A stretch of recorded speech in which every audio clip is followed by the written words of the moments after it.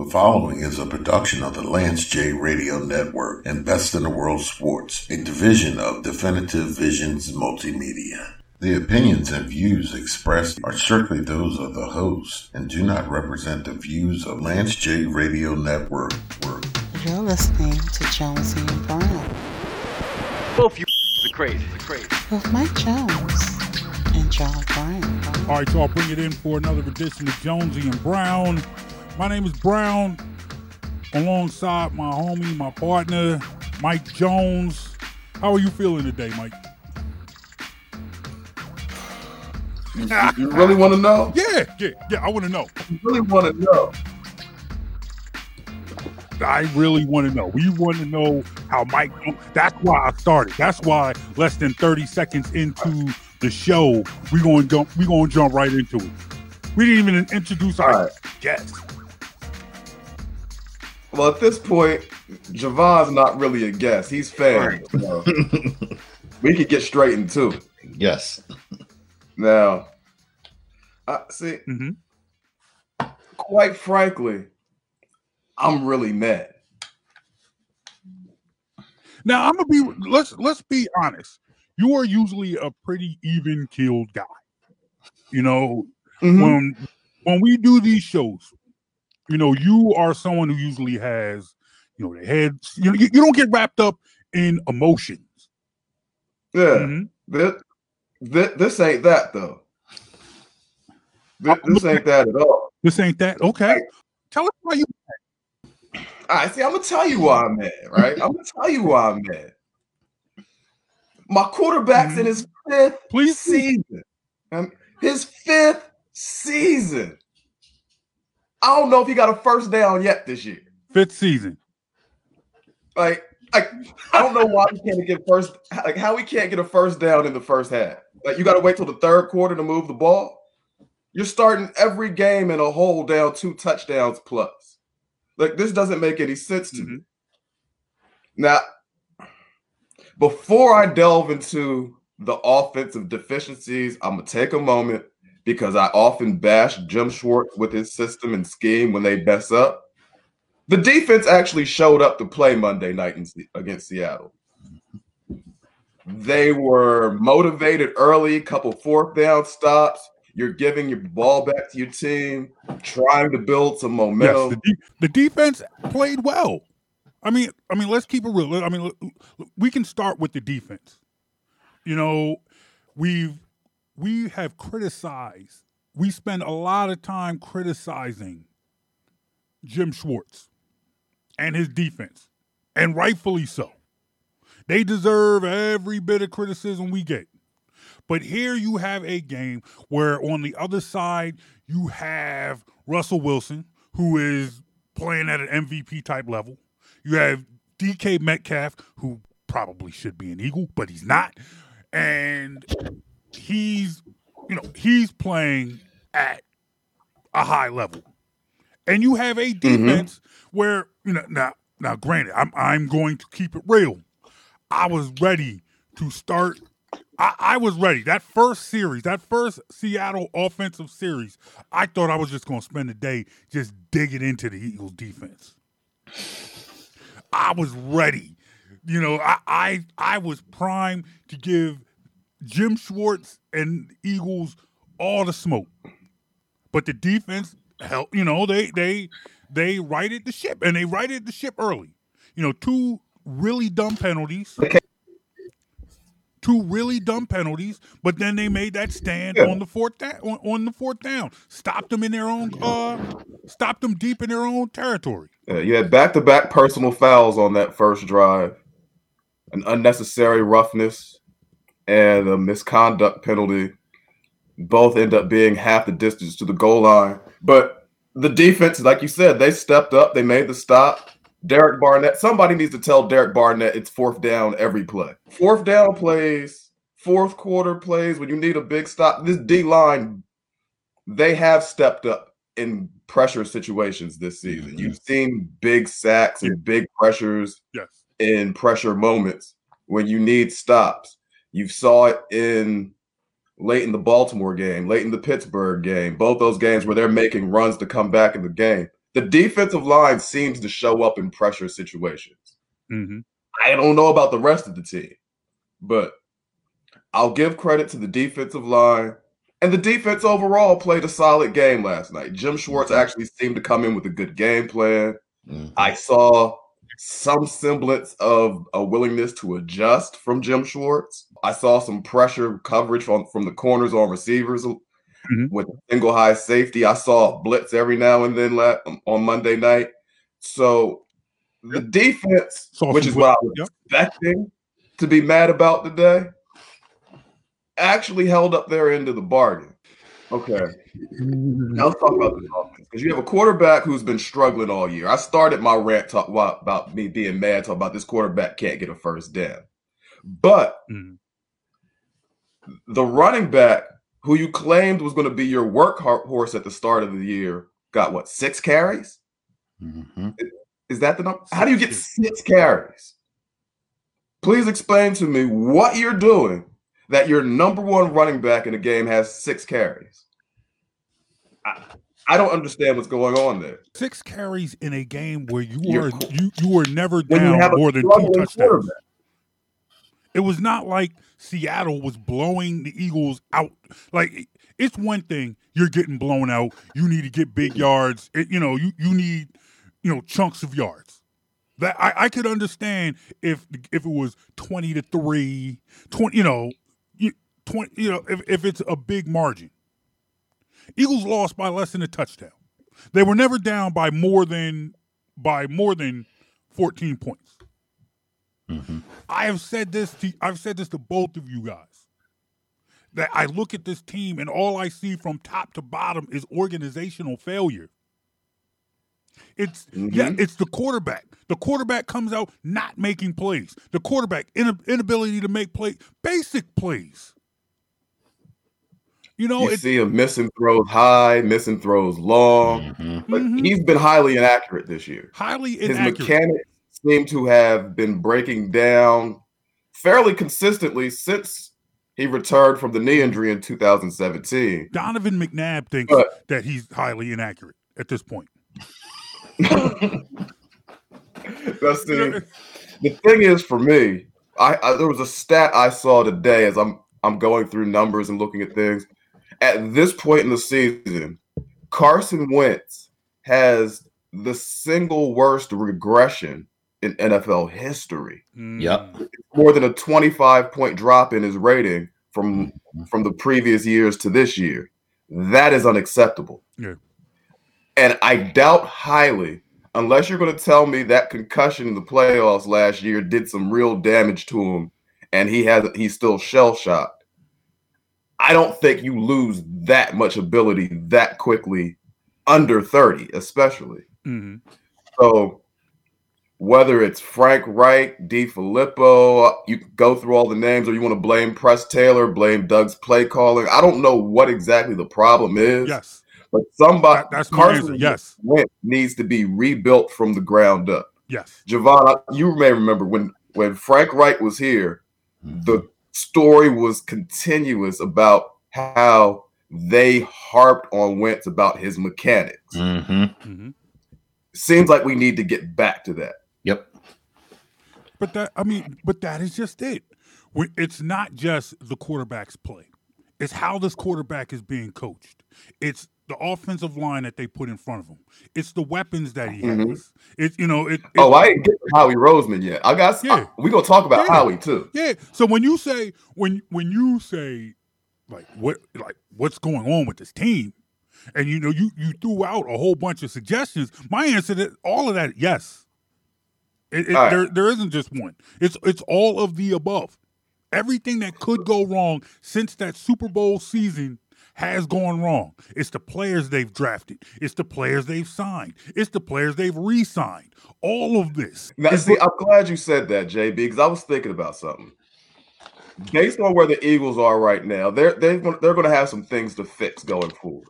Now, see, the thing is, in the NFL, you see teams go from last to first place season to season all the time. Yeah. If you have a talent deficiency, that's fixable. If you have some salary cap issues, that's fixable. Mm-hmm. If you have an older roster, that's fixable. Yep. But if you have all three, you're in real trouble. Mm-hmm. Now, if you look at what the Eagles have done since the Super Bowl, and now I'm getting into Howie. Now let's get into Howie, because what Howie did since the Super Bowl, you have a lot of high price guaranteed money in players over 30. It's one thing to have one or two guys, but if you had Alshon's contract alone, Deshaun's contract alone, Jason Peters' contract the last 3 years alone, any of them individually, fine. You put them all together, you're looking at $30+ million of guaranteed money to players that can barely get on the field. And you have to expect that in the NFL, older players lose value. You don't give out thank you contracts. That's what you don't do. And that's what Howie Roseman seems to have been doing since the Super Bowl. He said thank you to Alshon not after the Super Bowl year, but the year after that, when the game ended on an Alshon drop. He had a solid season, but you could tell he was beginning to decline. So what you did was extend him and give him more guaranteed money. You drafted Lane Johnson during the Chip Kelly era. That was Chip Kelly's first draft. You drafted Lane Johnson to be the left tackle of the future. You saw the writing on the wall for Jason Peters 6-7 years ago. Mm-hmm. Somehow there's been no execution of a plan to overhaul, retool the offensive line. At this point now, you're really thinking about replacing Lane Johnson more than you're thinking about moving Lane Johnson to replace Jason Peters. You now have the left tackle to replace the left tackle of the future. At this point now, I am ready for Jordan Mailata to play the left tackle position, and when Andre Dillard comes back, see if he can play right tackle, or see if Jordan Mailata can play right tackle, and you put Andre Dillard at left tackle, and you say goodbye to Jason Peters and Lane Johnson. Bottom line is I'm not out on Lane yet. Mm-hmm. I think Lane still has some productive years left, but like I said, if you have one or two guys that are getting older and possibly past their physical prime, you can work with that. You can't have this many guys on one side of the ball making big money over 30 and can't even get on the field. It's too many of them. Mm-hmm. Like, if I have an Alshon Jeffrey's contract or Deshaun Jackson's contract, fine. Both of them, it doesn't work. Real. I mean, this is an honest question to the both of you. What is your favorite play from Deshaun Jackson since he's been back with the Eagles? Can you remember one? Yeah, first game against Washington. But that's just it. I mean, we're talking almost what feels like 2 years ago. Honestly, that is a good answer because I didn't think of that. I couldn't think of that. I probably should have because there hadn't been that many. But you know what? I mean, that's the point.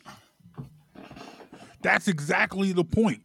You're not getting anything from – you got nothing. Deshaun's done for the season. Alshon had, what, one catch? One or two catches Monday night? Mm-hmm. And at this point, you're at this point, I'm more excited. I'm still – excited first catch on a second and long from Jalen Hurts. Exactly.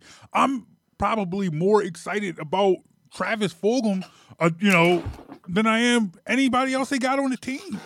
And you have the young kid like Travis Fulgham who's showing promise, needs to be developed. And what do? You force Alshon Jeffrey back into that rotation, and Travis Fulgham has disappeared completely since. And then let's not even start talking about Howie Roseman and his draft history. JB, I say this all the time.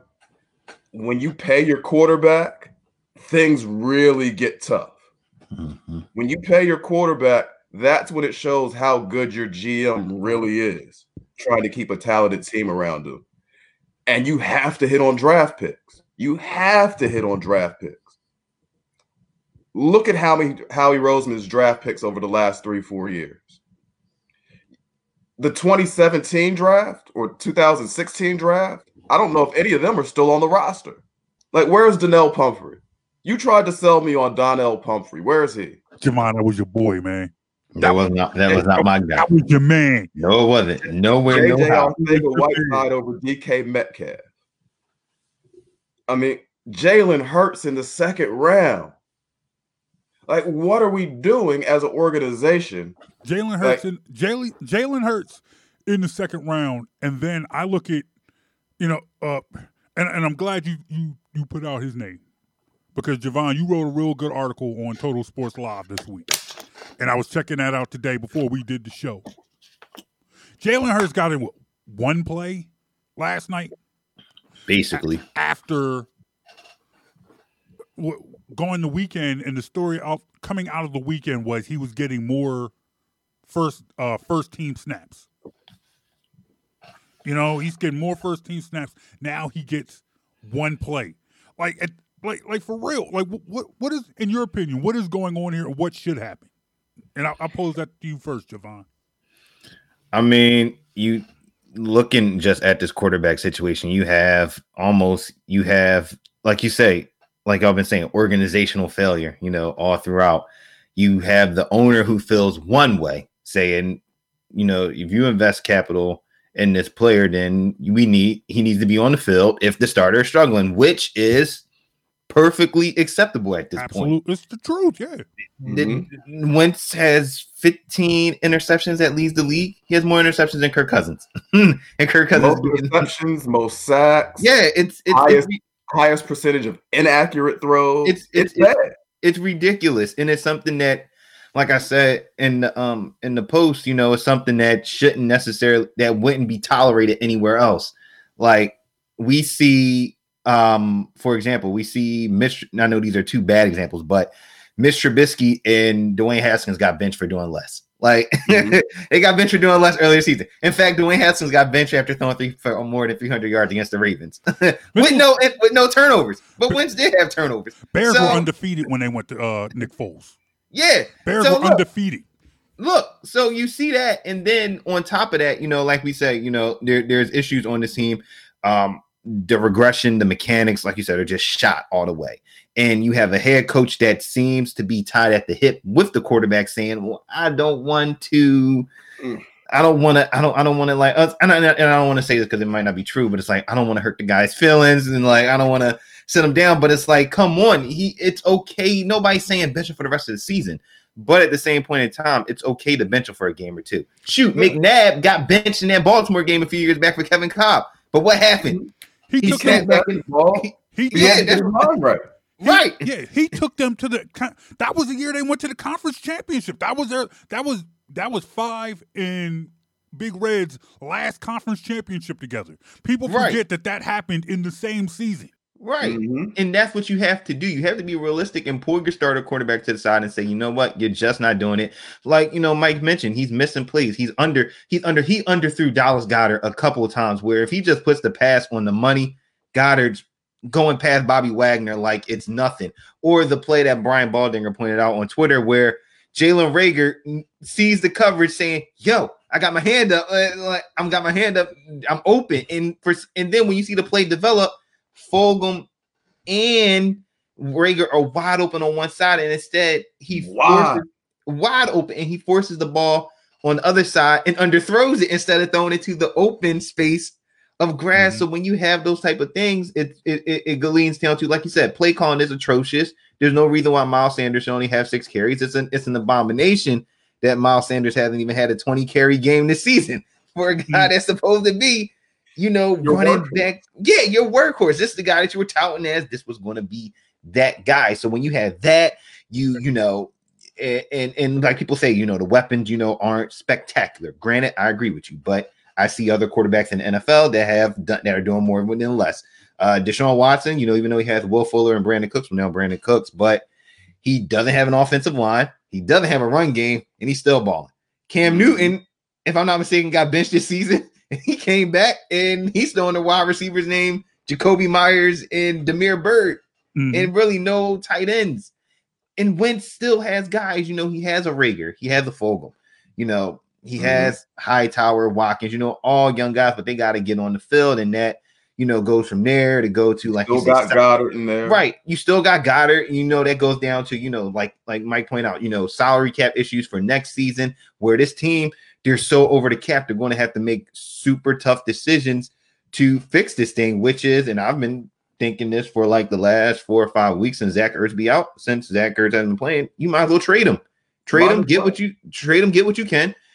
I'm perfectly fine with Dallas Goedert being tight end number 1 and Richard Rodgers tight end 2. I mean, Richard Rodgers has been more productive than Zach Ertz has been this entire season. So, I mean, it's just like you said, it's just an organizational structure. But that goes to another point when I talk about Howie Roseman. Right. If you have Zach Ertz as your number 1 tight end, why invest such high draft capital in another tight end in Dallas Goedert? And I like Goddard. He's a good football player. But did you need to draft a tight end at that point, or could your roster have used other talent and you just took a tight end so Dallas didn't get him?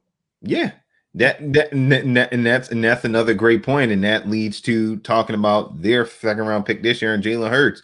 Jalen Hurts wasn't drafted to be just no clipboard holder. This team, somebody in that front office knew something. We have to be prepared just in case Wentz gets hurt again. Like, God forbid he gets hurt.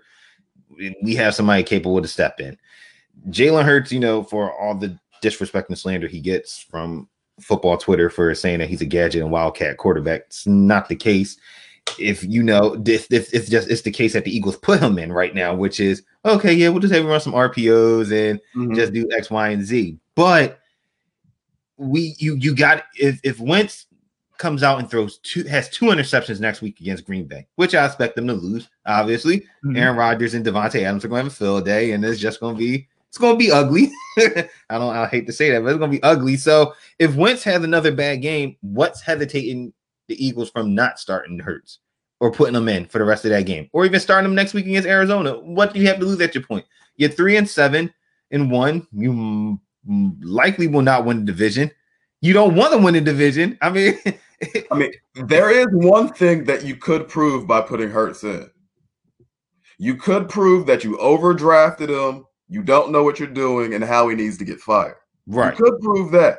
Right. I'm not saying that Hurts is a bust, but I do believe he wasn't a second-round pick and definitely not a second-round pick for this team. Right. Hurts is going to need time, and he'll need quality coaching. Right, which is something that this team is lacking exactly. Right now. So putting Hurts on the field could really expose some more of this team's inadequacies if he goes out there and things get worse. Right, which could lead to Doug being fired. And or Howie getting fired, or getting a new offensive coordinator who Torrey Smith referenced Deuce Staley as the guy that should be play calling. And that's a good question. I'm glad you brought that up. Do you like that idea? Do you like the thought of Deuce being actually calling the plays? Because I feel like if Deuce was the guy, if Deuce could have been the guy, there's no reason why he has not been made the guy at this point. What is the reason why they have kept on overlooking him? Stubbornness. Is that really what it is? Is this just an issue of stubbornness? Because I feel like, and it's not like I'm disputing that, because that very well could be the case. That that it really could be, because I look at why haven't they benched Carson Wentz yet? And you talked about how maybe Doug is afraid of sending the wrong message, but I think back to benching first round pick Nelson Aguilar, giving him what was called a mental health day. Oh yeah. It's like, why? It's like, if there was ever a guy who needed a mental health day at this point, it's Carson Wentz. Yes. It's like, why was it that you had no problem giving Nelson Aguilar a mental health day? You basically gave JJ Arcega-Whiteside a mental health month. Hey, this the same team that just cut Will Park. So I mean, make it make sense at this point. Why are you cutting a hometown guy at this point? It's all downhill from there. That wanted to play here. Yeah, who wanted to be here? A guy from Philly. Don't you know the home? First of all, it's like, look, if you're gonna bring in a hometown guy, you can't cut the. That's a curse in itself. That's a curse in itself. You can't get rid of the hometown guy. That makes no sense. At what point do you? I mean, it's like we're sitting here and we have a lot of anger. There's a lot of emotion coming from that Monday night loss. But at what? Let me ask the both of you: was any of your anger like, dang man, can't stand that Will Parks? He really blew it last night. Nah. You know, darn, we would have won that game if it wasn't for that darn Will Parks. Oh man, I can't wait for them to get rid of him. My vitriol starts with Howie Roseman, and rolls downhill from there. It starts at the top. It starts at the top. It starts at the top. You know, it's like for all the accolades that we threw on Howie Roseman when he worked his way out of the closet that Chip put him in.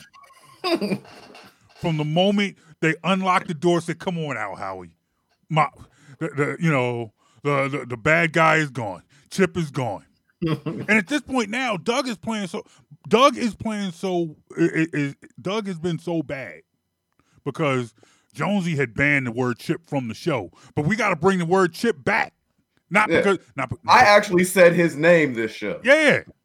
That's the first time I've said that man's name in 3+ years. Yeah, you haven't exactly. I can't believe that here we are, a couple years removed from a Super Bowl, and Doug Peterson is working his hardest to put himself in Rich Kotite land. I mean, he's not working that. I mean, he ain't working that hard. He's just constantly doing it. Just with the ignorance of not running the ball. And granted, if you have like Andy, if you have a Kansas City Chiefs offense where you can just pass the ball all day and throw the rock, you don't got to run. Like the run is a luxury. But for a team that's built off the run, that is still running this West Coast offense, which is pretty much an outdated offense at this point, you need to run the football. It's not but again, they don't have, and this is another issue. They don't have, new eyes coming in and out of that facility in terms of coaching. There's no new, things coming in and out of that building. Was it nice to see them use Jalen Reagor in motion and getting some wide receiver screens going? Yeah, that was innovative. For the first time, I was like, wow, they're actually getting innovative, even though that was like sarcastic, but it was nice to see because we kept on seeing the same stuff. And that's the issue. You need something new, head coach. You need something new at offensive coordinator. I mean, you gotta tear it all the way. Got to tear it all the way down and rebuild it back up. Definitely. Javon, let me ask you a question. You mentioned the West Coast offense. Think back to 2017, the Super Bowl year. That offense they were running with Carson, then with Nick Foles. It wasn't a true West Coast. Nope. What this team was successful doing, they had a power run game. Yep. They had play action. Mm-hmm. A lot of bootlegs and rollouts for the quarterback. Yep. Give them simplified reads. And it worked. Since he's returned, and I get it, the first year back, you might not want to run him as much, but you kept trying to run the Nick Foles offense. Starting the shotgun, the RPOs, and things like that. Those were not things Carson Wentz was doing prior to the injury. And the next season coming back, I'm coming back to Frank Reich again, because in 2017, he was the architect of the offense who designed what Carson was running, and then he was able to adapt to what Nick Foles was running. The next year, you never saw them go back to the stuff that Carson was having success running. Right. To this day, they haven't gone back to that type of offense. Right. I do not get it. That seems like some true malpractice to me. Well, 100%. I think you're right. It's 100% malpractice. And it starts, like you just mentioned, it starts with the running game. It starts with actually committing to the run, because those big passing plays can't open up if you're not running the ball. Like I don't remember the last time in that game, or remember a time in that game where they actually ran the ball from under center. Everything was out of the shotgun. And it even wasn't a run. It was a throw. It was a check down. And and it's not like you don't have running backs. No, you don't have the greatest stable of running backs, but you have guys who are serviceable. I've seen teams this season make it work. I've seen the Chargers make it work with Eckler, Troy Pope, Joshua Kelly, Kalen Ballage. I mean, come on, like, look at the Giants. Wayne Gallman has not missed a beat. And it's just doing the simple things, and that's the difference in what you see teams that are in the playoffs and contending or ones that aren't, are just doing the simple things that make a difference to win. Like, if the offense could have played with at least half the energy the defense did and just a little bit of the execution, would have been a whole different game. It's like how deflating must that be? Eagles first possession, they call 3 and out. Quick 3 and out. Quick 3 and out.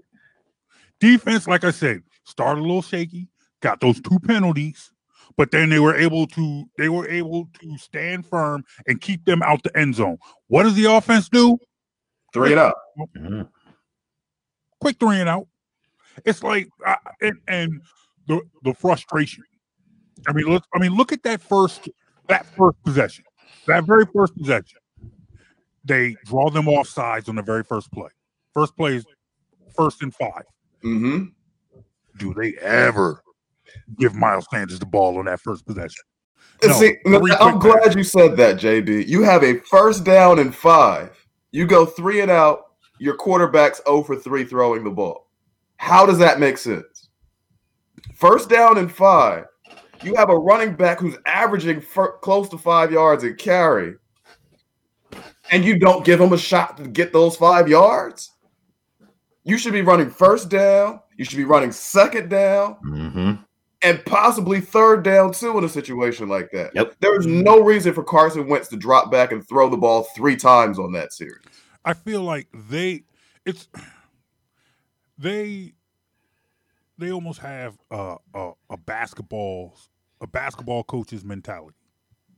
You know, you got a shooter who's struggling. What do you tell him? Keep shooting. Shoot him up. Shoot your. I tell him to go to the rim and get a layup. I tell him to step in and make the easy shot. That's what I tell him. But I don't do the D'Antoni thing and say keep jacking threes. That's why D'Antoni's teams lose. But the point is, it's like Carson is struggling throwing the ball, and it feels like Doug's answer is, well, maybe Carson needs to throw more passes and he'll feel more comfortable. He'll throw himself out of this slump. How about we get him some easy plays, some couple handoffs, right? Couple slants, couple quick outs. Look, things like how do you just simplify the offense like the Browns do? Kevin Stefanski has turned Baker Mayfield into a game manager. Like, that's all you need him to do. It's just literally in Cleveland. It's just run the ball. Chubb, Kareem Hunt, run the ball. Baker, just make a couple throws here and there. That's all we need. Just on 20 throws a game. That's all you need. That's what Baker Mayfield is doing. 20 pass attempts a game. Carson Wentz is throwing 45 times to only like 15 runs. Yeah. Like, how does that make sense? It's one if you run 70 plays in a game and you throw 45 times, okay, you're a little off balance, but you ran 70 plays. If you run 50 plays and 45 of them are runs, that's no good. Like, what are we doing? Yep. No, you're right. You're right. And it's like Corey Clement and Boston Scott are capable, adequate backup running backs. I don't mind, it's like I don't mind I hate to see Corey Clement and Boston Scott as the starting running backs because when Sanders was hurt. But as your change of pace, backup running backs, a healthy dose of Sanders, Clement, and Scott is good. You have your speed guys, and you have players capable enough to run the ball the way Jonesy you've always talked about. Somebody could just run through the tackles and just be that bruiser. The three of them together make up a combination that can do that. And you're telling me to start the game. Here is the problem. You want the best defense against a Russell Wilson and a DK Metcalf is to keep them off the field. Mm-hmm. Slow the game, like shorten the game, run the ball, work the clock. You have Keep capable. the score down. You had the and you're in ball. the game. You had the ball on the 5. You had the ball on the 5, and you have a capable running back. The Seahawks shouldn't have saw the ball again until the second quarter. Yep. Seahawks shouldn't have saw the ball. And that comes down to play calling. Mm-hmm. That comes down to play calling. And I forgot who pointed out or who said it. This team doesn't build their plays. They don't keep on build into the next play, build into the next play, and then build into the bigger play. It's more so, let's just pick. It's like you're playing Madden. Let's just pick whichever play works. Yeah. If it works, sure. If it doesn't work, all right, we'll flip to the next one. Flip to the next one. And that comes down to play calling. That comes down to Doug Peterson. It comes down to Press Taylor. It comes down to Rich Scangrello, who I don't even know why he brought him in because the Broncos quarterbacks haven't been that great either. So, I mean, come on. That's why I'm all for it. Did either getting the job. get a chance to hear Doug Peterson's Tuesday press conference this week? Not yet. The day after the game press conference. No, I did not. All I know is Doug Peterson coaches the game sometimes like my son plays Madden. Right. If it doesn't come up on the very first page, the plays that come up on the very first page, that's what we running with. No up and down, no changing format. Hey, play. Hey, if 4 verticals comes up, we go with 4 verticals. During that press conference, Doug was asked if he would ever consider giving up the play calling duties. His response was that if he felt like he was getting in a rut, it's something he would consider. But at this point, he does not feel like he's in a rut. And he takes pride in his play calling. He sounds like Matt Nagy. It feels like he's doing a good job calling the plays. Like, who's watching the tape and telling this man he's doing a good job calling plays? All the people he hired? Yeah. All the people he hired? You look at this point now, probably the only coach who's not close to a yes man is Jim Schwartz, and he knows there might not be a lot of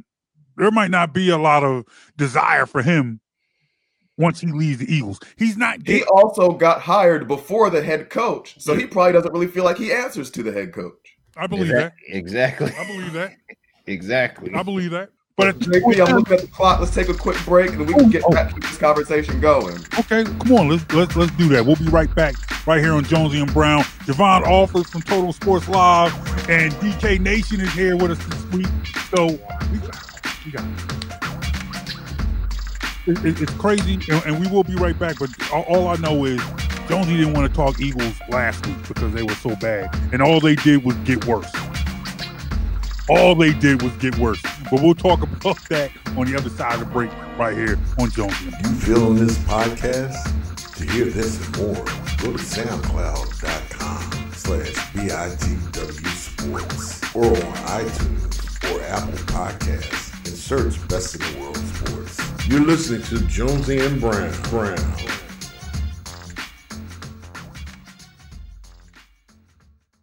Hey, I'm Brandon Graham from the Philadelphia Eagles. Every day during the COVID-19 pandemic, our frontline workers are out there serving us. Bus drivers and grocery clerks, sanitation workers, police, firefighters, and healthcare workers. They're taking care of us. Now let's take care of them. Wear a mask when you go outside. Protect yourself and protect others too. We can do this. Let's mask up, Philly. Help stop the spread. If you are a Philly sports fan looking for extensive coverage of your favorite local pro and college teams, go to TotalSportsLive.com. Total Sports Live is your one-stop shop for all the news you need to know in the Philadelphia sports scene. Be sure to follow Total Sports Live on Facebook, Twitter, and Instagram. When you need to know Philly sports, get to know TotalSportsLive.com.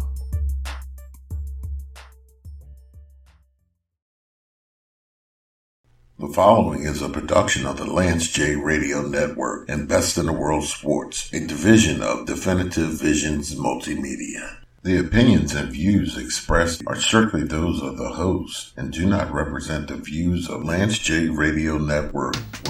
You're listening to Jonesy and Brown.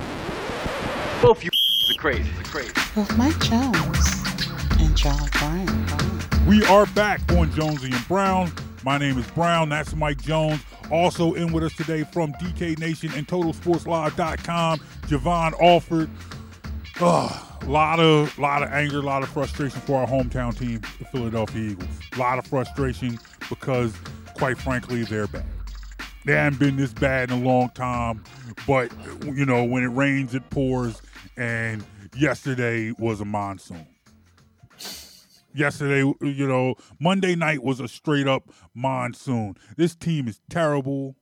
Everything about this team pisses me off, and it's just a lot of vitriol, a lot of anger.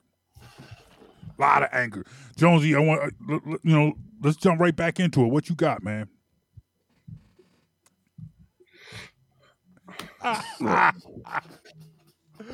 Like, seriously, at this point, I'm looking at with the Eagles situation. Yes.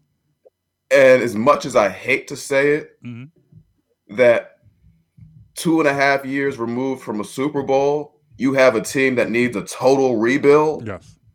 But that's the situation the Eagles find themselves in right now. They really look like a team that needs to blow everything up and start from scratch.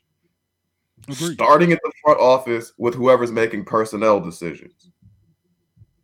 Like, at this point, I would be comfortable bringing back Joe Banner.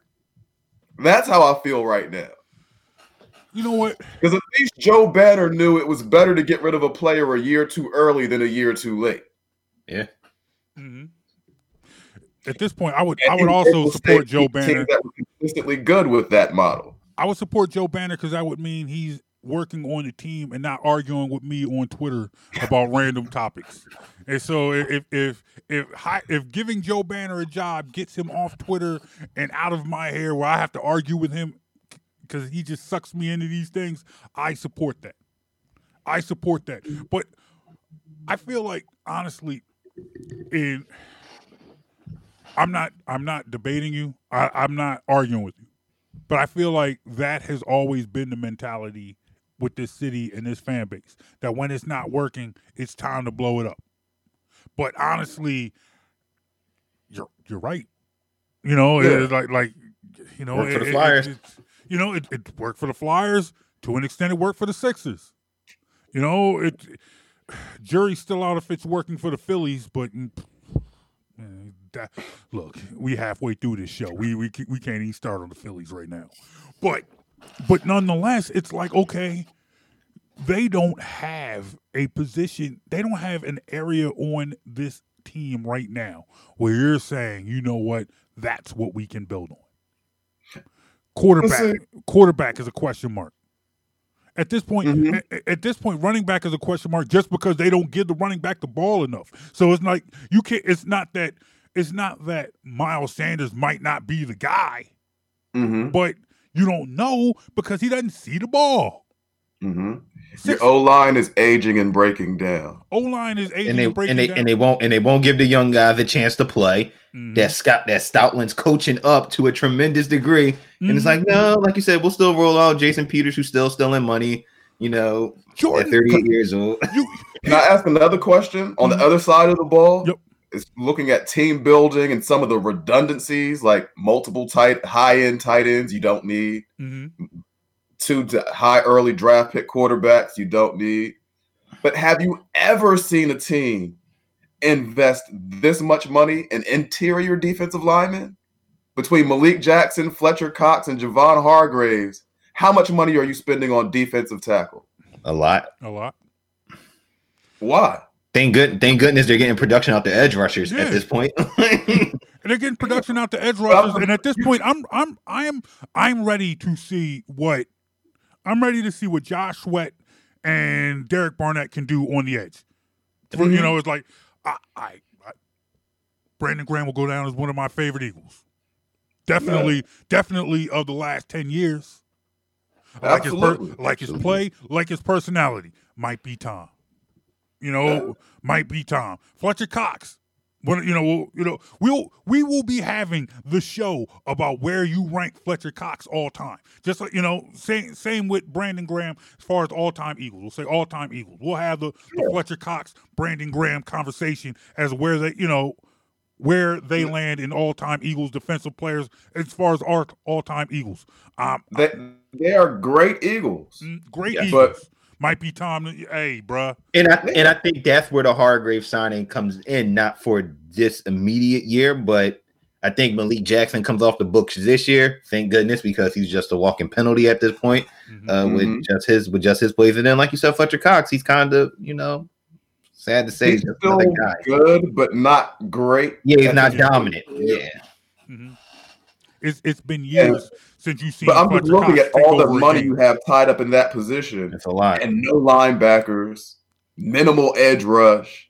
Like, who's deciding where our assets are being concentrated? Mm-hmm. It seems like we're being redundant at some positions and completely ignoring others. Yeah, that is not an effective way to build a team. It doesn't. And I'm glad you mentioned the linebackers, because that's a big issue that they continue to neglect, which has been an issue for 10 plus years, whatever. But they don't address linebacker like they should. You were close. It was like they were close when they were close to a decent linebacker with Jordan Hicks, but understandably he couldn't stay on the field. Now he's staying on the field in Arizona. He can't get him off the field in Arizona. And you probably could have signed him with Malik Jackson's money. Yes. Or even a guy like Michael Kendricks, when he was here, made plays for us. Before insider trading. Well, before that. Just had to hit him with that. You have to have some sort of actual talent. Yes. I'm not saying you have to have a top 10 draft pick at linebacker, but you can't roll out 3 5th-round picks either and expect them to be effective. Shout out to Alex Singleton, by the way. But that's just it. A CFL player should not be your best linebacker. I would love a situation where Alex Singleton and TJ Edwards are flanking a really good middle linebacker. Those two surrounding a stud linebacker would be a good core. It's like that's how close they are. How close they are. I don't want to see Singleton, Edwards, and Nate Gary, as on the field. I don't want to see Nate Gary at all. If you give me Singleton and Edwards with Jordan Hicks in the middle, I'm okay with it. You're fine. At this point, give me Singleton and Edwards with Nigel Bradham. Yeah. With Nigel Bradham. Why couldn't we have brought Nigel Bradham back? He was on the streets for how long this year? Nigel Bradham still on the streets. He's still on the streets. Nigel Bradham is out here doing podcasts just like us because he ain't got nothing else to do either. Or here's another thing. Or why didn't they bring back Kamu Grugier-Hill? Yeah, another one they could have brought back. For a cheap 1-year deal. Exactly. I don't get that. And then now let's talk about the secondary. Because Darius Slay is having a good year. He had some problems with DK on Monday night. Yeah, but everybody has problems with DK. Yeah. Yes. Yeah. So overall, though, I'd say Slay is having a good year. But you don't have to go out and put the investment into Slay that you did if somebody can figure out how to use Sidney Jones. Because Jacksonville seems to have figured out how to use him. Hello. If somebody can figure out how to use Rasul Douglas. Because Carolina seems to have figured out how to use Rasul Douglas. Yep. These aren't in Jim Schwartz's system, these guys look like busts. But you put them somewhere else in a real system that adjusts to the strengths of the players, and Sidney Jones was the best player in Jacksonville's secondary this year. So these are all things that bring me back to organizational failure. Yes. So they're a step behind. They're a step behind a lot of teams in the NFL, and that's like you said, organizational failure. That's the step behind, and you see it on offense, you see it on defense, and you can look just across, our various sports teams in the city. You see the Flyers; they made a complete change. got rid of the coach, got rid of the GM, said we're changing the way we play hockey. We're playing the way that everybody else is playing. It's gotten results. Sixers completely flipped the script this offseason. Get rid of the, bring in Daryl Morey, who knows the game, how it's fully played in 2020, not 2015, but 2020. You got the head coach now, and you put the players and pieces around it, and now you hope to see the benefits. And that's the same thing for this Eagles team. You have the players at certain positions. You got the speed at wide receiver. Now bring an offensive coordinator that knows how to utilize speed and get guys in space. Exactly. You get a whole new defensive coordinator. Get rid of them. Receivers, you just mentioned the receivers. They don't have to be the best route runners if you scheme them into space. There you go. And that's something that this team doesn't do, like you mentioned earlier. They don't do the drags, the quick slants, things that a Rager, a Watkins, a Hightower, even a Fulgham can do. We saw Travis Fulgham in the game against the Niners beat somebody one-on-one. You can do it if you scheme it. Instead, we're putting Wentz in 5 and 7 step drops and telling these young, unexperienced receivers, go win that matchup against that vet corner. It ain't going to work. No. It's not going to work out. It's not going to work, and I feel like Doug is convinced that the problem, it's like he feels like the problem is execution. Like his scheme works. And I feel like his proof, his reasoning is, hey, this scheme won us a Super Bowl. Maybe not necessarily because you had Reich and DeFilippo, but nonetheless, Doug is operating like, hey, look, there's nothing wrong with my scheme. You'll figure out, like, eventually my scheme will prevail, and it's not working. So my question is, at this point now, we're talking about, hey, there needs to be a change. There needs to be a change. So my question to you as we pivot is, who would stay? At this point now, if would you be comfortable if Howie was gone, Doug was gone, but Carson stayed? Or is I'm Jeffrey Lurie, Howie Roseman's gone. Gone. You start there. I start there. Now, whoever I bring in, unless I'm hiring a head coach / GM like Belichick, who I doubt is going to be available, what I'm looking to do is bring in a GM, and I'm going to step out of his way, and let him be a football guy. I'm empower my GM to make his own evaluations of the head coach, the quarterback, the assistant coaching staff, all of it. But what I don't want is someone who is simply a yes man, and I don't want someone who has no history, no track record in evaluating talent. Yep. Like, I don't want another contract guy. Oh, he's good with the numbers. I need a guy who knows football players when he sees them. Yes. You give me that in the front office, I'll give Doug another year. I'll give Carson another year. But first things first, I want to see a new GM, and I want to see then secondly, I want to see a real offensive coordinator. Yes. Could that real offensive coordinator be Deuce Staley? I think theoretically it could, but I don't know how well it works, given that he and Doug already have an established relationship, rhythm, or dynamic. You might need to bring in a new person who changes the dynamic in the room. Deuce, I think, could be a successful offensive coordinator, but likely somewhere else. If he'd have got that job as soon as Frank Reich left, that's one thing. But now they're kind of settled in the roles, and I don't know that they would be the easiest transition to say, yeah, Deuce, you're the offensive coordinator now, but the hierarchy, the structure is still the same. Right, and Doug Peterson is still looking over your shoulder, making sure, like, oh, I don't think you're doing it right. I don't think you're doing X, Y, and Z. Like, I agree. Exactly. I guess, and also, we talked about, we talked about the level of stubbornness, and I remember there was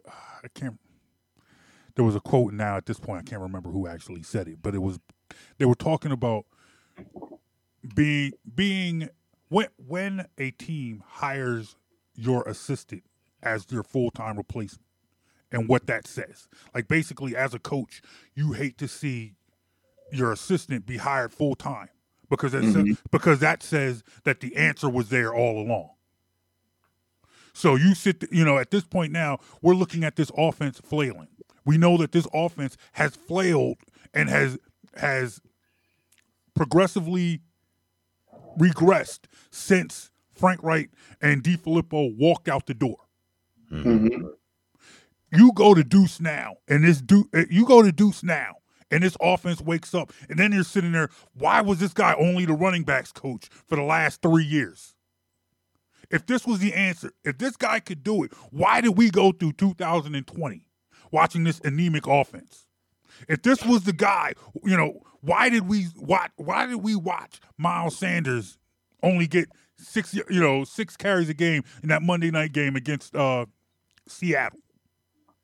To me, I feel like, maybe Deuce should have had a shot, but it might be we're at the point where it's probably too late now. Yeah, it's probably too late. You got to move on. Cut your losses.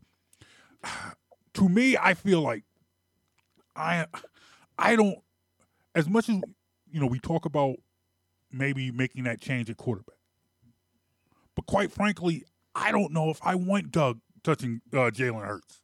Yeah. I don't. Yeah. With the coaching that Carson Wentz is getting right now, like I said, I don't want to put it on Doug like he can't coach a quarterback. Mm-hmm. Doug is a long-term NFL quarterback. I'm sure he knows how to play the position.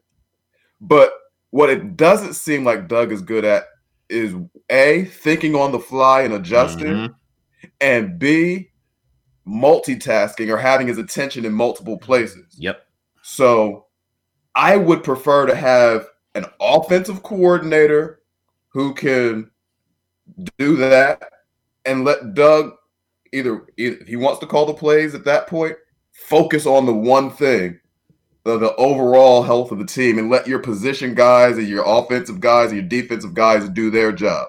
But Doug trying to be the offensive coordinator and the head coach for the entire team doesn't work. No. Doesn't work for me.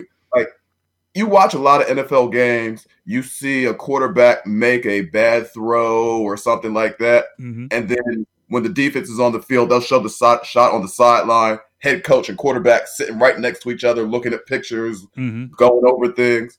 You never even see Doug and Carson talking to each other during games. No. Doug's attention is in too many different places. And he doesn't seem to excel in that. And I feel like maybe that's part of coming up under Andy. Maybe that's part of it. But the realization that wasn't always who Andy was. A lot of people, the draw towards Doug initially was that he was an Andy guy, because this team, this organization, this fan base, we loved Andy. We were ready for him to go when it was the end. It was the end. But we love and we cherish Andy. So we have an opportunity after the Chip debacle to go back to an Andy guy who's not quite Andy. It's like, here's somebody who learned from the guy that we love, who will hopefully be slightly different, and do things slightly different than him.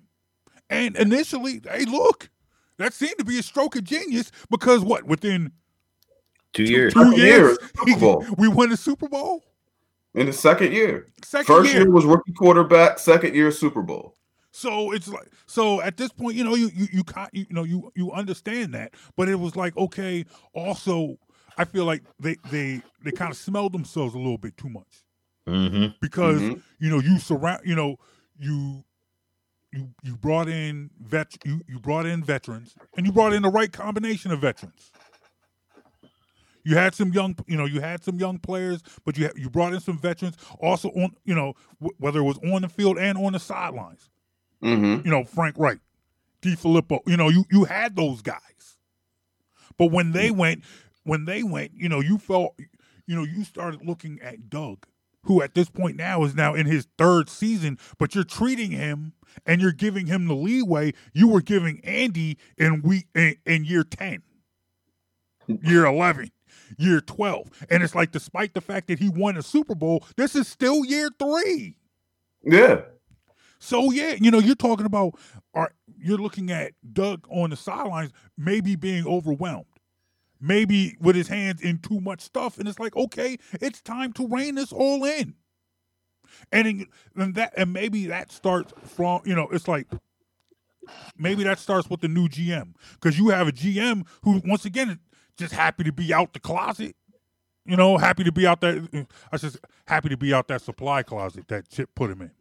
Yeah, there you go. Yeah, there you go. I apologize. That might have been that might have been a bad analogy, but nonetheless, Howie seems to not be built to make that call to say, "Hey, bro, you got too much going on." We need that voice on the sideline. We need an offensive coordinator. Mm-hmm. Someone who will let you be head coach, but will also say, "Hey, bruh, that might not be a good idea." But the problem, half of that is, if Howie looks at the head coach and says, "Do better," what's to stop the head coach from looking right back at the GM and saying, "Give me some real players"? Yeah. First of all, almost made me spit out my drink on my microphone, man. This is an expensive microphone, man. I can't be spilling. I'm being real right now. No, I mean, once again, I'm not arguing. It's like the Spider-Man meme. They're both looking at each other, pointing at each other, like it's your fault, but it's your fault. Like, Doug was actually asked that this week in the day after press conference about some of their conversations about personnel and how much responsibility Howie takes for that.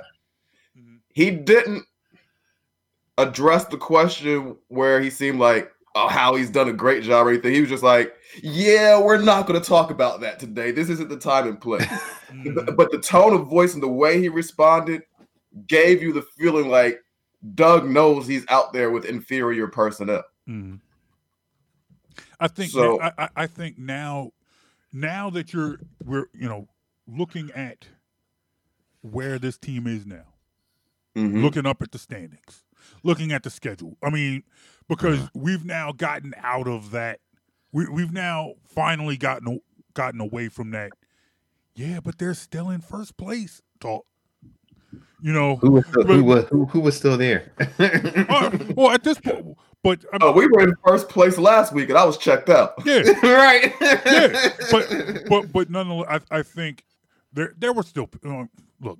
That bandwagon got smaller and smaller as the weeks progressed, but there were still some. Yeah, but we're still in first place. Maybe I think you remember it was like week 4 or 5. I came on with my all black Eagles gears, funeralizing the team. Yeah. That was like week 4 or 5. You can look at this team and tell they're not going anywhere. Oh yeah, right. Oh yeah. But I guess the point is now you're looking at this. You look at the standings. Mm-hmm. You now know that this is going to be a losing season. We knew that before, but I'm still saying it's now. It's now a guarantee. We knew they weren't running the table, but nonetheless, you're starting to see comments that seem to be a little bit, you see some butt covering now. That's what you're starting to see. People starting to, making comments that kind of protect themselves. Like, hey, you know what? I'm not going to go down with this ship. This ship is going. This ship is going down. Exactly. Because at this point now, and Javon, we've done podcasts for a long time. They're getting ready to play that Craig Mack tape for somebody. Somebody's about to get brought in and say, or multiple people. Yeah, multiple people gonna get that Craig Mack tape. You won't be around next year. And quite frankly, if they keep moving like this, somebody's gonna get that KRS-One tape. Do you ever think about when you're out of here? That's what this is going to. But it's going to be well deserved. Absolutely. Yeah, you earned that. It's going to be deserved. You earned it. You gonna hear the whole song, all right? Yeah, exactly. You earned this. You earned it, and it's like you said. You need the complete reset and bring in new voices, new talent, new people that know the game of football in 2020, and go from and you just go from there, and that's how you approach it. Honestly, and it's like I spent a lot of time. I lived in Baltimore, so I still talk to a lot of people in Baltimore, and they're asking me, "Hey, man, what's going on?" Especially after that Eagles Baltimore game, and they're like, "What is going on? What is happening?" And I'm like, "This is," that game. But it's like, I guess I talk about like this is what I compare it to. I lived in Baltimore when they won their first Super Bowl. Mm-hmm. And you think, we're talking about the draft picks that the Eagles have had since their Super Bowl, the drafts that they've had since the Super Bowl. And it's like, I look at Ozzie Newsome. Ravens won the Super Bowl, then drafted Todd Heap, then drafted Ed Reed, then drafted Terrell Suggs. Yeah. So it's like you're sitting there looking at the years, the years in between their Super Bowls. But that's a football guy in charge that knows what he sees on the field. Yes. Ozzie Newsome knew what he was doing. Yes, exactly. But then you look at the Eagles draft, and I feel like it's different. Like the NFL draft is different from the NBA draft. Whereas if you're in the NBA draft and you don't get a lottery pick, it's anybody's guess. At this point now, if you're not a lottery pick, you're a candidate for a two-way contract. You might not. You're not guaranteed. But it's like you can get out of the top 10, out of the top 15, almost anywhere. You can find talent in all up and down the first round, all up in the. We just got burnt by DK Metcalf, who was the second round, the very last pick of we sat there and watched a football game on Monday night where they told us that the very last pick of the second round could be the next Calvin Johnson. Mm-hmm. They made that comparison a lot of times. I mean, you got Terry McLaurin in your same division. He went in the third round. You got Darius Slayton, who's also in your division. He went in the fifth round. So exactly. The NFL draft, you can get talent all up and down the board if you know how to identify said talent. And I think that, and when you say that, I think about this wide receiver class in general because there's so much talent spread all through. So, and the Eagles picked all in. But going back to your point, when you got somebody that's like you said, that could be the next Calvin Johnson who had a bad 3-cone, that can't deter you from saying, "Oh yeah, let's take the guy from Stanford that's playing jump ball with a not so good quarterback in the Pac-12, where they play okay defense." Not the guy that plays in the SEC where you see an NFL cornerback on a day-to-day basis.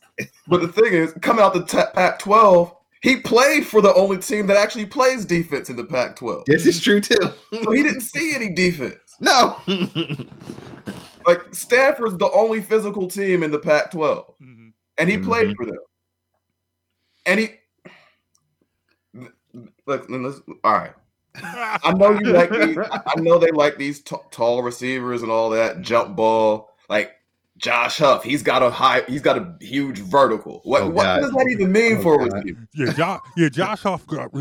Josh Huff loved to get high.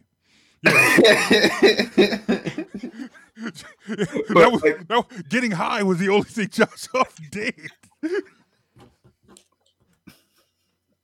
But seriously, we need to guys who actually when you watch the tape, they played good football. Right. Now, like Jalen Reagor, for example, I'm not saying he's a bad football player. At this point, we don't know. He has potential. He has some physical ability. But as much as anything, he was a punt returner at TCU. First thing you hear when you look about his scouting report out of college, fast, has a problem with drops. They try to excuse it. Well, he's had 3 different quarterbacks in his years here, but you're not a crisp route runner. You drop the ball. Things like, or you see a guy out out of LSU in the SEC who on tape does everything well. But he ran a slower 40 at his pro day, not the combine. I said that specifically. At his pro day, he ran a slower 40 than Reagor. Because at the combine, Reagor ran 4.5 something. But his pro day, he was in the 4.3s.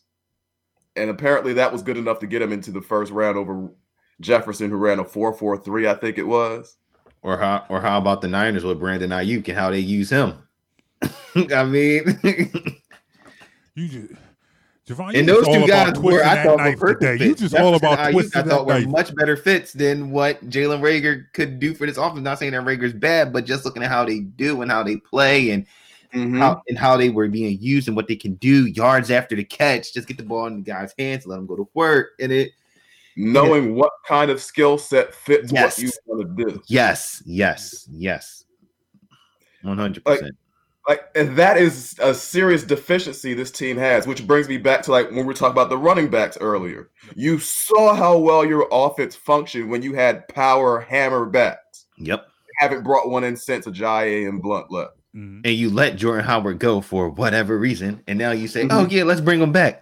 But you shouldn't have let him go in the first place when he was averaging 4 or 5 yards to carry last season. Literally, he just falls forward and he gets 5 yards. They don't want that. They don't want that. That's why, that's why Miles Sanders is getting six carries a game. That's why. And there are moments where I feel like Doug is trying to protect Miles Sanders because he may be a little injury prone. But if that's the case, that's more reason to have a hammer back in the room with him. Yes. So you don't have to make Miles your workhorse. Make Miles your change of pace back, your third down back. He can do those things very well. And first and second down, give me somebody 230 plus pounds who's going to go straight up the middle, push the pile, and get me at least 4 or 5 yards. Yep. That's all I want. Actually, I'm happy if you get me 3 to 4 yards on first down. It's simple. You get me that right up the gut, get me 3-4 yards, 2nd and 6. We're good. It's like you come again on second down, get me another 3-4 yards. We're at 3rd and 3, 3rd and 4, 3rd and 2. Now we can do whatever. Now we can do whatever we want now. Doug thinks he can do exactly what the Eagles did in the Super Bowl year. Doug thinks he can do whatever he wants on any down. That's part of the problem. Let's not shorten the field. We don't need. What do we need 2nd and 6 for? Let's fling the ball downfield right now. What we need 2nd and 6 for? Hey, let's run. Hey, who cares they're bringing everyone up to the line? Hey, let's run that screen right now. Who cares we haven't had somebody who could run a decent screen since what? Since McCoy? Andy Reid? Since McCoy? Since McCoy, the screen game hasn't been good since Andy Reid was here. We used to be one of the best screen teams in the league. Andy used to run that screen like a run.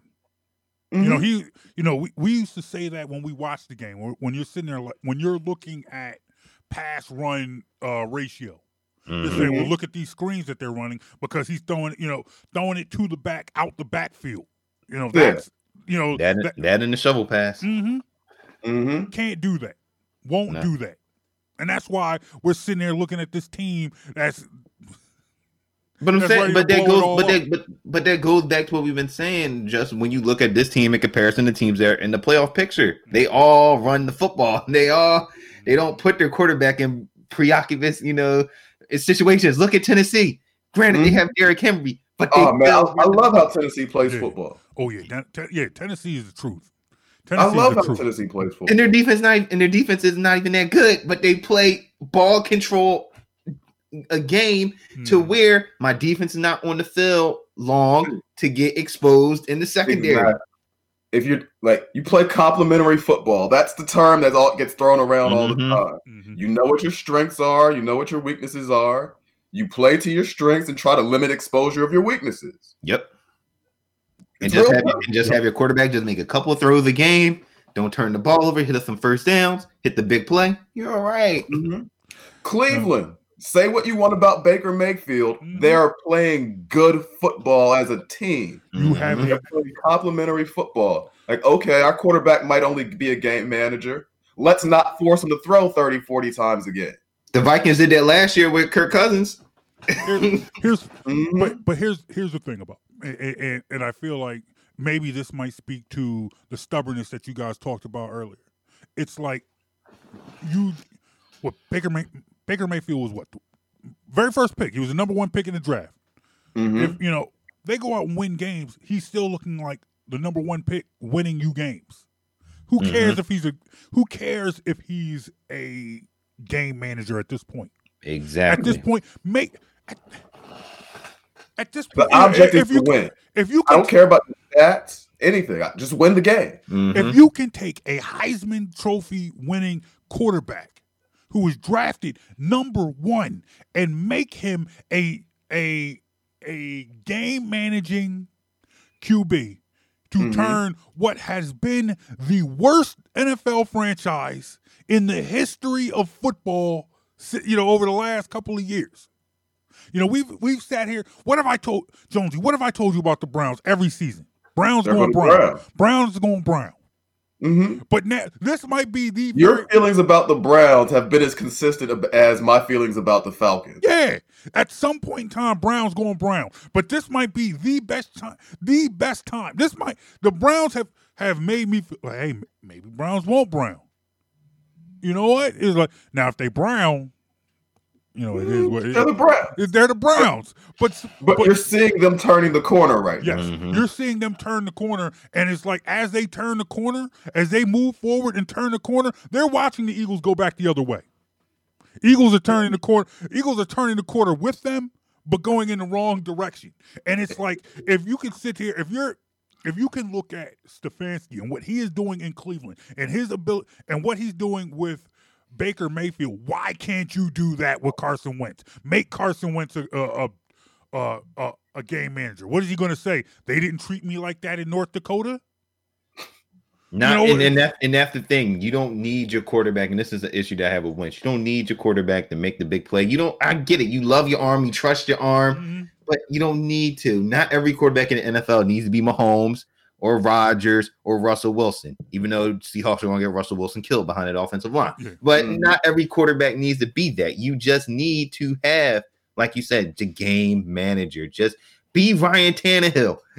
Ryan Tannehill got the Titans to the AFC Championship game by literally, we're going to hand the ball off to Derrick Henry 30 to 40 times, and Tannehill just hit me them a couple deep pass plays, and the defense will handle it. Like, it's just that simple. And also, shout out to the Browns. We'll get you some open guys off this play action after we keep handing it to Derrick Henry for 20 times again. Yes. Carson Wentz out here want to be Brett Favre, and Brett Favre don't even like Carson Wentz. And the funny part you mentioned Brett Favre is that when Jonesy pulled up that stat, you look at the other quarterbacks that were on that list, all of them were at the end of their careers. Yeah. Favre and I think it was Peyton Manning in 2015, all at the end of their careers. That's not good company to be a part of. No, and it's just like, all right, look, there's nothing. Even if you want to, you kind of want to hit the reset button, because I mean, let's look at it. Ben Roethlisberger was a game manager for a long time. Yep. And then as he got more confident, as he built more confidence, and as he got older, he was able to start making plays. There's at this point now, it's like there's no reason why Carson Wentz can't be that guy. It's not like here's the thing. It's not like you're not that far removed, and it's like it's not necessarily an indictment of your ability. If we say, hey man, let's slow this down, let's let your weapons win this game. We drafted Miles Sanders in the second round to be that guy. Let's start to depend on them, and then we'll get back to it. Because the fact of the matter is, here at this point in time, Carson Wentz played 16 games last season. There's nothing to think that he can't play 16 games this season. Jury said if he doesn't play 16 games this season, it's going to be because he got benched. JB, I got a question. What's up? All right, so we got about 10 minutes left before we get out of here. Yeah. So let me throw this out here for you. We're looking at we're talking about Carson Wentz and the Eagles and everything that's going on. So what I want to ask is, do you guys think that, how can I phrase this? All right. So do we think that the Eagles with Carson Wentz, after everything that happened with Nick Foles winning the Super Bowl, Lane Johnson building the shrine to him in the locker room, and Carson Wentz having to go through that mental hurdle and those challenges to try to reclaim the team, seeing the Eagles draft, spend a high pick on another quarterback from a national championship team and that type of pedigree, do you think that is negatively affecting Carson Wentz mentally? Like all the extra pressure the team puts on him, having to prove yourself over and over again, rather than being able to feel comfortable in your role. Do you think that plays anything into what we see from Carson Wentz on the field, looking like he's trying to play hero ball on every play? I will tell you this. I am coming very close to a 180 on that. Had you asked, to me, I thought in watching Carson Wentz since the Super Bowl, even when he had his struggles, there was a point in time when I was like, nah, that's not the case. You know, Carson don't care about that. That's not Carson. But I feel like now I've kind of been like, maybe. Maybe. But I feel like, once again, with this team, just like every other issue with this team, every other problem that we've had, you know, every problem that we see with this team is like there's multiple, there are more than one factor involved. It's like, it's Carson's confidence and how he's playing, but it's also, you know, he did put some balls in players' hands. As you know, he overthrew some, he made some bad plays, but there were more than one incident. There was more than one time when he tried to make a play, or the play was there that it wasn't being made. So it's like, do I think that it's affecting his confidence? Yeah. But once again, you know, it's like, hey, put that on the laundry list of problems. If you got your pad and your pen, you know, add that to the list. I got a pencil because, you know, my homeschool kids at this moment, you know, my quarantine students over here got, you know, there's pencils and pens all over the place. But yeah, put that on the list.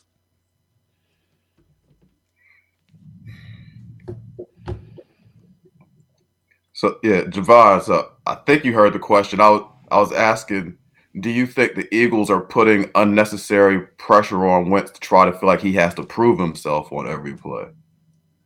I think it's more so Wentz putting unnecessary pressure on himself. He probably, and I think there was some report that came out that said that he wasn't thrilled about the Jalen Hurts selection, which is you know, understandable. You know, you're the franchise guy, and you know them drafting a quarterback, you're going to feel a certain type of way. But then I'm brought back to the fact that Aaron Rodgers also wasn't thrilled that they drafted Jordan Love, because that's just you were the franchise guy. Yeah, come on, man, you drafted my replacement, please. Yeah. How do you combat that? You combat that by playing well, good football, holding off the guy that's supposed to be, you know, your replacement. Like, oh, really? All right, they got Jalen Hurts, man. Jalen Hurts ain't going to see the field for the next 3 years. It was up to me because I'm going to come out, do what I need to do what I need to make plays, and it be the end all be on. He's not doing it, and you know, we said, and we say this, you know, on the show, and we see it on social media, that there's a lot of varying factors because of that, play calling, etc. But even, you know, he's just not, and you know, said this earlier in the show, he's just not making the simple plays and hitting throws that, you know, that are simple, and you know, just not making the correct reads. I mean, he's on the way to eclipsing, like he's close to like pulling a Jameis Winston, And Jameis was probably throwing interceptions because he had bad eyesight, not because he was making bad reads. Mhm. But at least Jameis gave his wide receivers a chance to make a play on the ball. Wentz doesn't do that, At this and I point- think that's another thing that separated Wentz from Foles. When Foles was here, is that when Foles was on a roll and he wasn't cold, when he was on a roll, is that he gave his wide receivers to go make plays on the ball and put it there where it's like, yo, it's 50-50 ball. You're going to either come up with it or you're not. Like, and Wentz, he's making a lot of underthrows that we saw in the game, making bad reads, like in the fourth quarter where he just darted that interception to whoever the safety was, like he was the wide receiver in the end zone. Mhm. Just he read it perfectly. So I think, there's a lot of problems with this team. There's a lot that needs to get solved and they need to fix it. And, if he, again, like I said, if he plays bad again on Sunday, I don't know how people going to be watching the game, but if he plays bad again Sunday, then you got to sit him down just for just like Jonathan said, just to give him that mental health, day. Just sit, just experience the game now, sitting down and watching it, because that might be the thing that breaks it for him. And like, oh, okay, I see what you mean now with the coverage. I see what you mean. But that comes down also to the head coach and everybody involved sitting him down and having that kind of like heart to heart, type of like come into Jesus moment, which they haven't. Once upon a time, Buddy sat Randall for a game. Once upon a time, Andy sat 5 during a game. It's not an indictment of Doug as a coach. No. If he sits his starting quarterback, and it doesn't have to be an indictment of Carson Wentz unless you really think that he's fool's gold. To me, his inability, Doug's inability to say, "Hey, man, we gotta hit that stride," to me suggests that maybe he thinks Carson Wentz is fool's gold, because it's like unless Doug is paying more attention than he should to the whole, is Carson elite? Who's better, Carson or Dak? It doesn't matter. To me, that's stuff for us. That's stuff for Eagles Twitter. That's stuff for if you're in a Facebook football group or whatever. That's, those are the types of things that that you get into when you're a fan. But as far as your starting quarterback, the quarterback that you invested a whole lot of money into, you got to do what it takes to get him on track.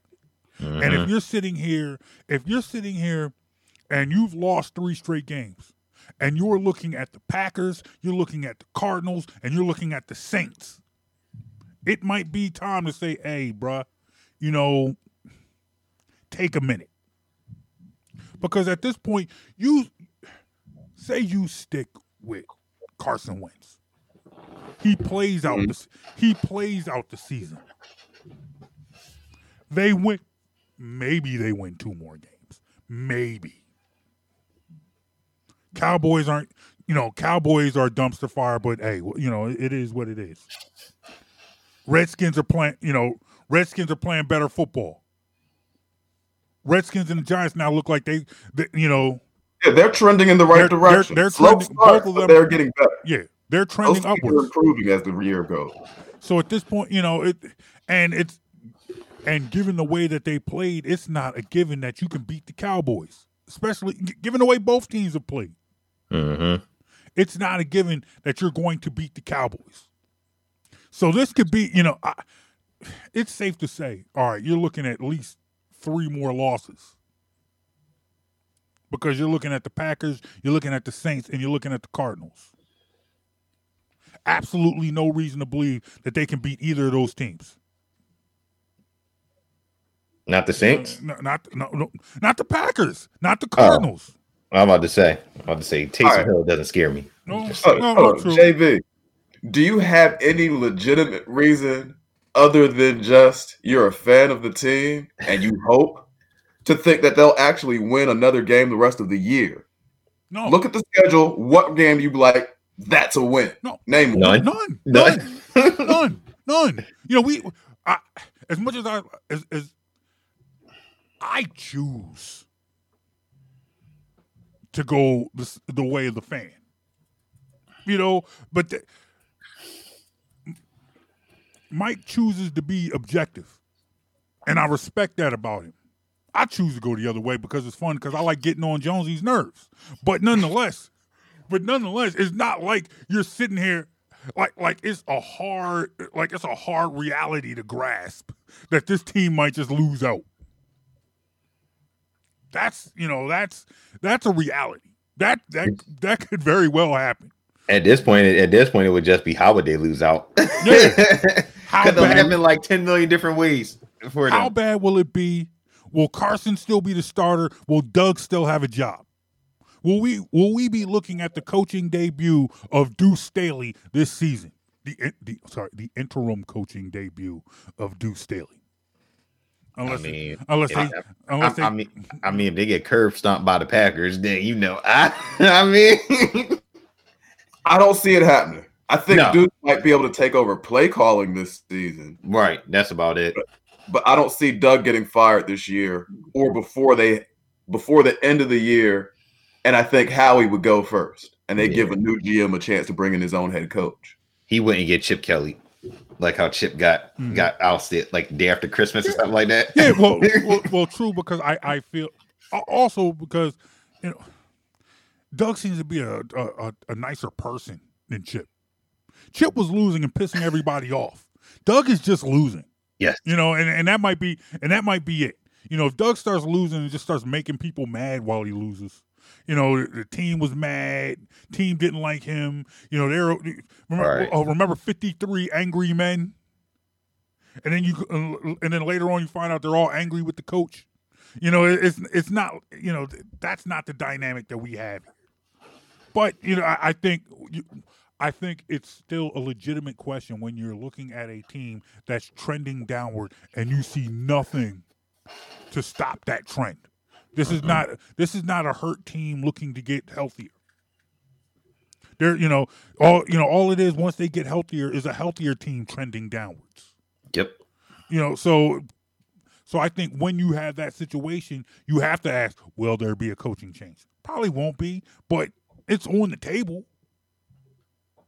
You look at it. You look at a team that's looking at what 3-12-1. When you're looking at 3-12-1, a possible, you got to question whether the coach gets fired. Yeah. You talked about not having a chance to beat the Saints. Not necessarily being afraid of the Saints and Taysom Hill. What happens if Taysom Hill comes and lights his team up? Oh, then somebody's got to go without question. At that point, somebody's got to roll. Yeah, absolutely. Yeah. What happens, Taysom? You made Daniel Jones look like Steve Young in 2 games. That's disgusting. Daniel Jones was out there looking like Mike Vick. If he didn't trip, he would have burnt you for 2. He scored the touchdown. He would have burnt you for 2. Daniel Jones stopped Daniel Jones from burning this team for 2 touchdowns. Who else has he done that to this year? Nobody. So it's like, I look at the schedule. You would think that a team like this would not make a coaching change, but they could. They could. It is what it is. All right. Well, look, man. We usually take this show and we talk about like all the NFL, all sports, all everything. But we had to take this time this week. We had to talk about the hometown team. Eagles had to catch the smoke this week, man. It is what it is. We had to give it to them. Javon, you are always welcome on this show, man. It's just like old day, back in the day with the Best in the World Sports Report, man. Yes, sir. Facebook memories was popping up this week. 4 years ago, me and Javon were talking to Barrett Brooks and Derek Gunn. We was making it happen, man.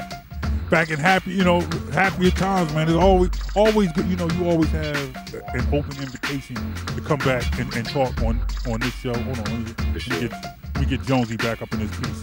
Jonesy. Sorry about that. Yeah, technical difficulties. It's all, look, man, pay your bills, man.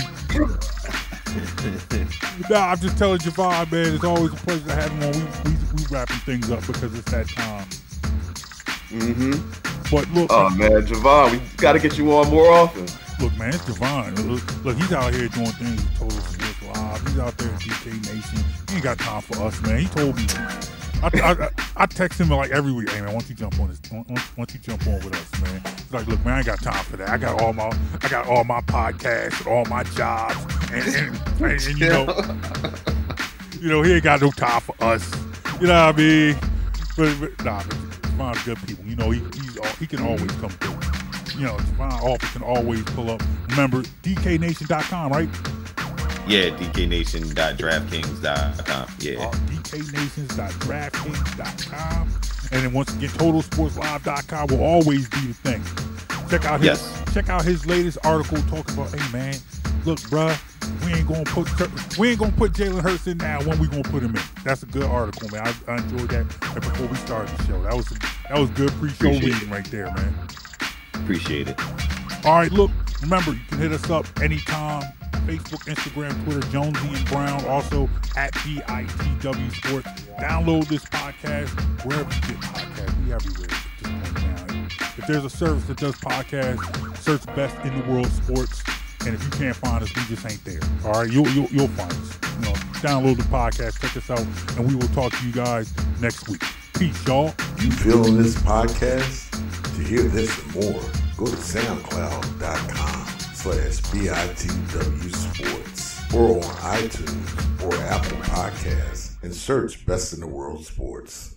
The proceeding was a production of the Lance J Radio Network and Best in the World Sports, a division of Definitive Visions Multimedia. The opinions and views expressed are strictly those of the host and do not represent the views of Lance J Radio Network. You're listening to Jonesy and Brown.